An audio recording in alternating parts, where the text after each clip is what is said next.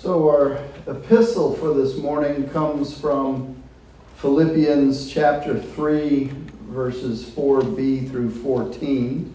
If you like, you can follow along in your bulletin insert or whatever version of the Bible you have with you this morning. This is Paul's letter to the church in Philippi. And so hear what Paul has to say this morning. If anyone else has reason to be confident in the flesh, I have more. Circumcised on the 8th day, a member of the people of Israel, of the tribe of Benjamin, a Hebrew born of Hebrews, as to the law, a Pharisee, as to zeal, a persecutor of the church, as to righteousness under the law, blameless. Yet whatever gains I had, these I have come to regard as loss because of Christ. More than that, I regard everything as loss because of the surpassing value of knowing Christ Jesus my Lord. For his sake, I have suffered the loss of all things, and I regard them as rubbish, in order that I may gain Christ and be found in him, not having a righteousness of my own that comes from the law, but one that comes through faith in Christ, the righteousness from God based on faith. I want to know Christ and the power of his resurrection and the sharing of his sufferings by becoming like him in his death, if somehow I may attain the resurrection from the dead. Not that I have already obtained this, or have already reached the goal, but I press on to make it my own, because Christ Jesus has made me his own. Beloved, I do not consider that I have made it my own, but this one thing I do, forgetting what lies behind, and straining forward to what lies ahead, I press on toward the goal for the prize of the heavenly call of God in Christ Jesus. So as we read that, you might think that Paul is kind of tooting his own horn, that he's bragging on his pedigree, on his resume. We know from Paul's writings that when he was Saul, he was a Hebrew's Hebrew. His pedigree as a Jewish man in his day was impeccable. He was from a good Jewish family. He was a member of the elite tribe of Benjamin. He was a Pharisee. He was a keeper of the law. He was a zealot of Judaism. He was in every respect in his culture, in his time, a model upright citizen. And so if anyone could boast of their human accomplishments, it was Paul. But with all of those accomplishments, once Paul came into a relationship with Jesus Christ, nothing that he had ever done, nothing he would ever do of his own power would measure up to who he was in Christ. His best accomplishment on his best day, Paul counted as loss compared to the surpassing value of knowing Christ. So what Paul is saying to us is, all the things I thought were so important in my life are now gone from my life. Compared to the high privilege of knowing Christ as my master firsthand, everything I once thought I had going for me is now, in comparison, insignificant. And so he says, I've dumped all of it into the trash so that I could embrace this relationship with Christ and be embraced by him. He says, I don't want in my life some inferior kind of righteousness of my own making. I don't want the righteousness offered to me by the world just because I can keep some laws. No, he says, I want a robust, genuine kind of righteousness that comes from trusting Christ. I want not the world's righteousness, I want God's righteousness. The first part of this verse from this passage from Philippians reminds me a whole lot of a resume. Have you ever written a resume? There's elements you put in, and you tweak it a little bit depending on what the job is that you're applying for. But you try to stack the deck, if you will, by putting your best face, your best foot in front of the people you're trying to impress. We spend a lot of time building up resumes in this life. And we do it for a number of reasons. We want our children and our grandchildren to be able to go get the best education they can. And we do that because they'll have more and better opportunities as those looking at their resumes are making hiring decisions based on the schools they attended and what their accomplishments have been thus far in their lives. We place a lot of stock in pedigrees in our culture. And while we don't actually have royalty in this country, we have some substitutes that people consider royalty for one reason or another. Now, for example, the Oscars have been obviously in the news a lot lately. I don't particularly look up to those folks as role models, but a lot of people do consider them to be American royalty, if you will. And so their pedigrees mean something to some people. In certain circles in this country, circles of money and power, having the right family name might elevate your status and increase your opportunities. Just look at politics, if you will. You see family names all in the political arena because, well, my dad was a politician, and so I have name recognition, and so I'll go into politics and so forth. And people will actually pull a lever or push a button on a voting screen just because they recognize the name and for no other reason. It's interesting how that works in our society. Now, in small town Texas, you might laugh at the thought of a person's resume or pedigree giving them a reason to boast in this life. But then I think about my own high school career, and there were those that we tended to elevate to a status, if you will. The high school quarterback, the head cheerleader, the prom king and queen. These are folks who we elect by popular vote, and they had some status above the average student, or even above the average scholar. If you were the kid who excelled in the math club, you weren't nearly as popular as the quarterback. Why? Was that skill any less important? No, it just wasn't what was popular. So we have to be careful in the world. My point is, you have to be careful in the world what you place as important in someone's resume, in someone's pedigree, if you will. So as we look at what Paul was writing in this passage of Scripture, we have to understand that Paul was not devaluing his accomplishments and completely setting aside his Jewish heritage. He wasn't doing that at all, really. He was saying that those things, although important in comparison to my relationship with Christ, they really don't mean a whole lot of anything. And so likewise, I'm not devaluing the accomplishments of the person who walks across the stage and gets an Oscar, or the high school football star, or the head cheerleader. I'm not devaluing those in their sense, but I agree with Paul when he says that those noteworthy accomplishments in the world are nothing compared to knowing Christ personally.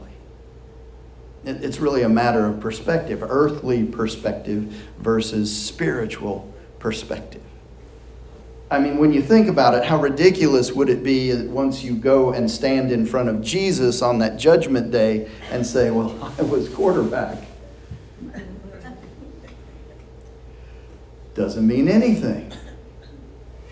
Any more than it means that I was head of the math club. Doesn't mean anything there either. And so we can move through this life with our eyes focused on the things of the world, money, power, material possessions, status, or we can move through this life with our eyes focused on the things that really matter, things that have eternal significance.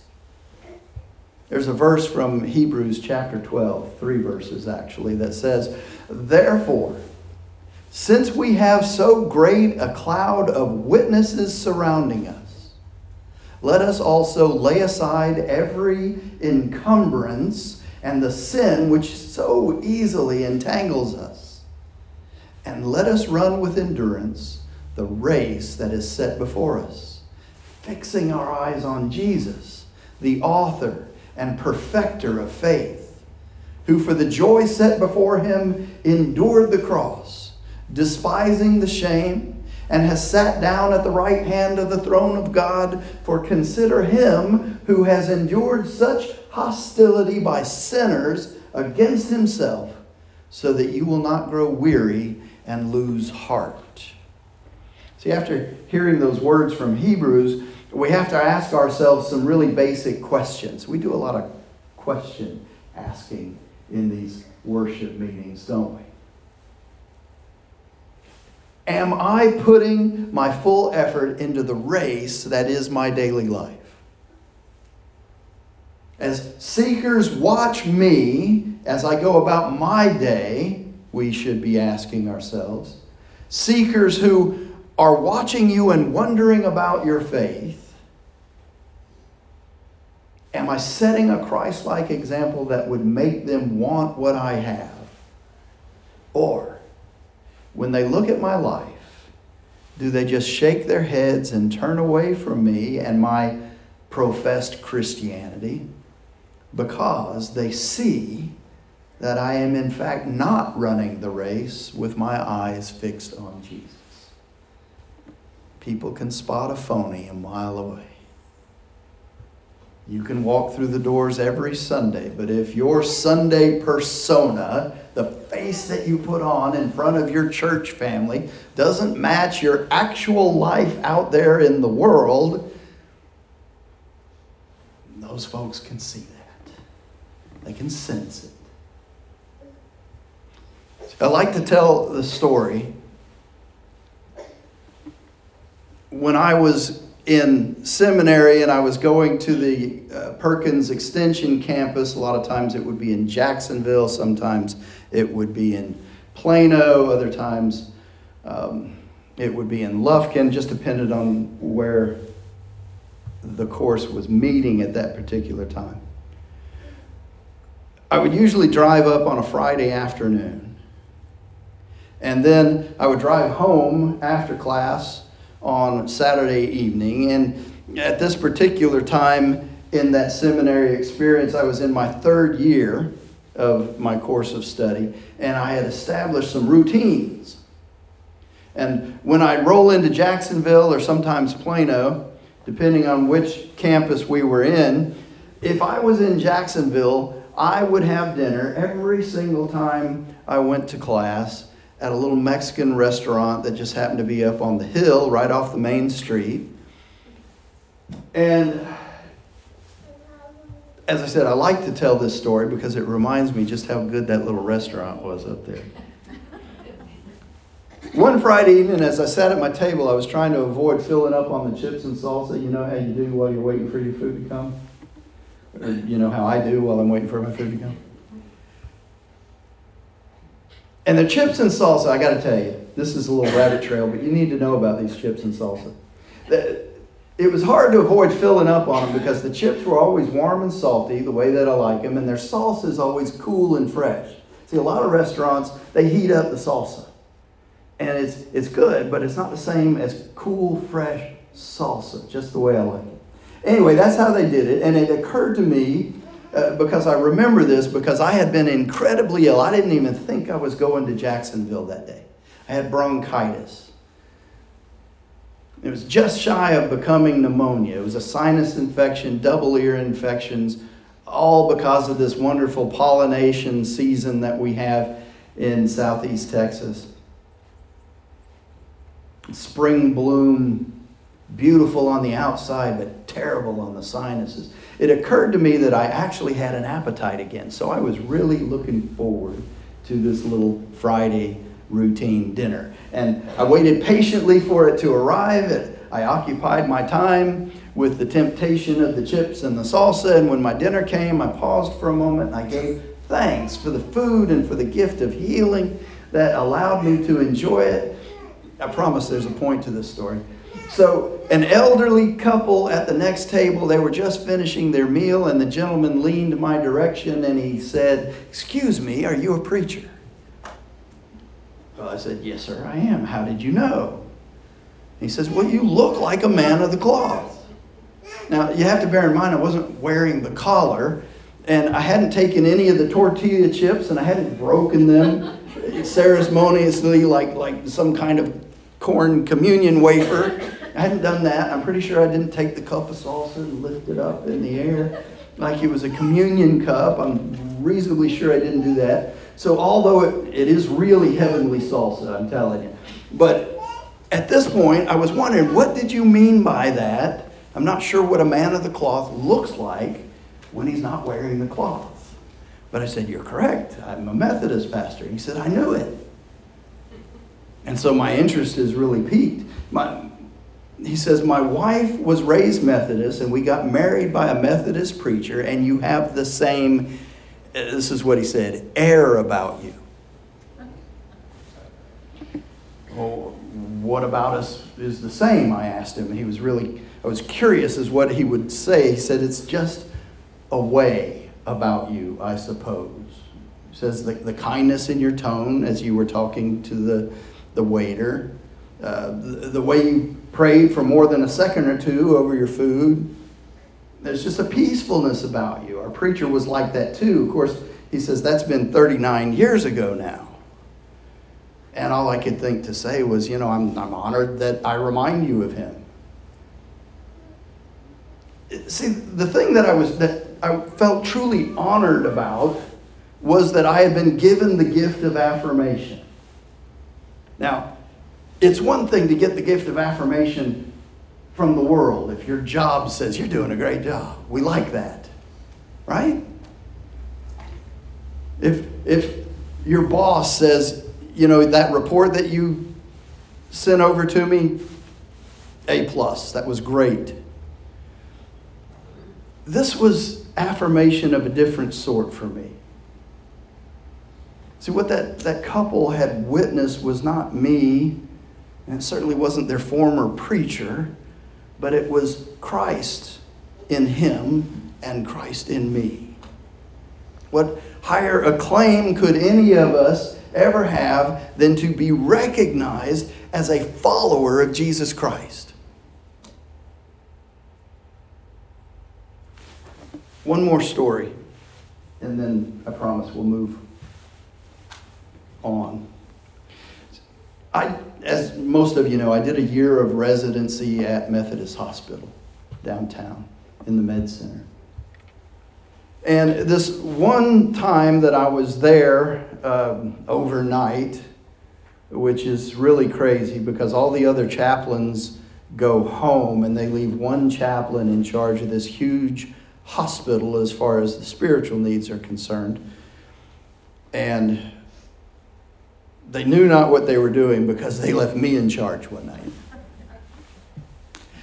So I ministered to a man who was in the intensive care unit who was really close to taking his last breath. And as I looked around the room, I saw that his shabby, dirty gray backpack was on the floor over here in this corner, and most likely it contained the sum total of his earthly possessions. He was unresponsive. He was intubated to keep him breathing. He had no family with him. His chart showed no next of kin. It listed no home address, no phone number. In the address block on the chart, it simply said homeless. So for all I could tell, he was by himself in the world. And then it occurred to me that I would be his sole companion as he transitioned from this earth into eternity. And so I began to pray for him, not knowing if he was a believer or not knowing if he was saved or otherwise. The only thing I knew was that he had value. He had sacred worth as a child of the Most High God. And so I prayed that he would be received into God's mercy. And that at some point in his lonely, broken life that he had made a choice for Jesus. And after I prayed, I thought, I'll go ahead and anoint him with oil. And so I took out my small bottle of oil and I anointed his forehead and I anointed his left hand, and then I lifted his right hand to anoint it, and I noticed a small crucifix tattooed on the back of his hand with the words, "Jesus saves," under it.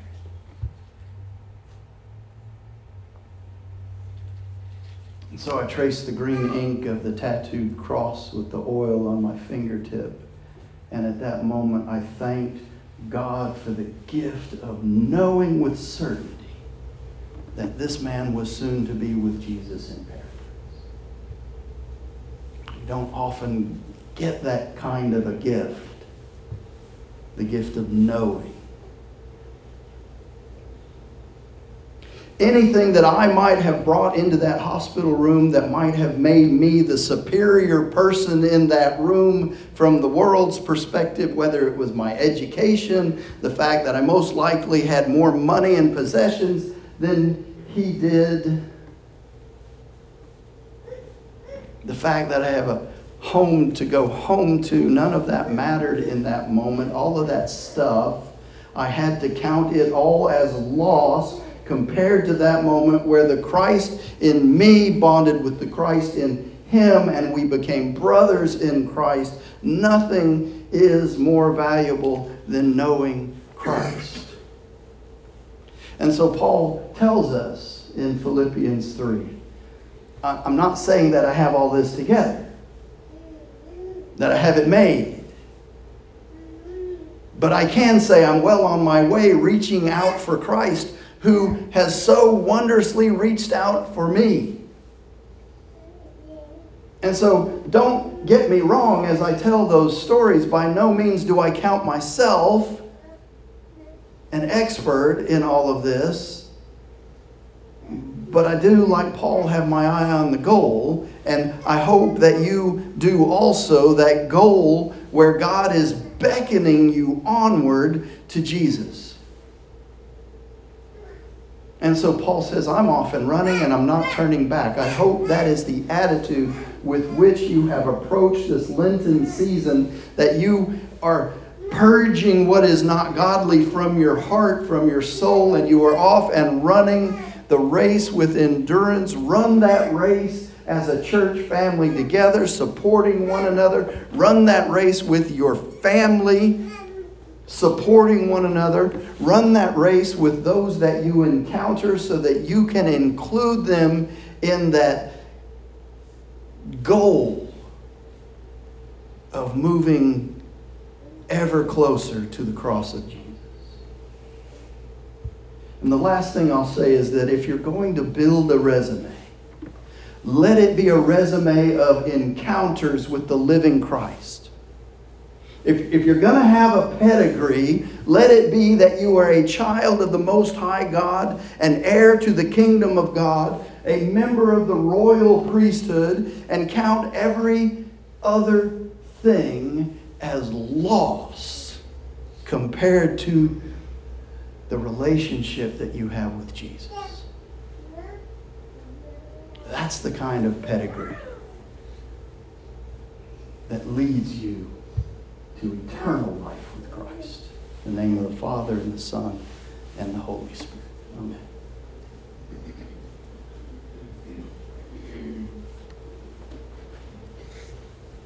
All right, our last hymn, Jesus Paid It All. Let's go ahead and stand.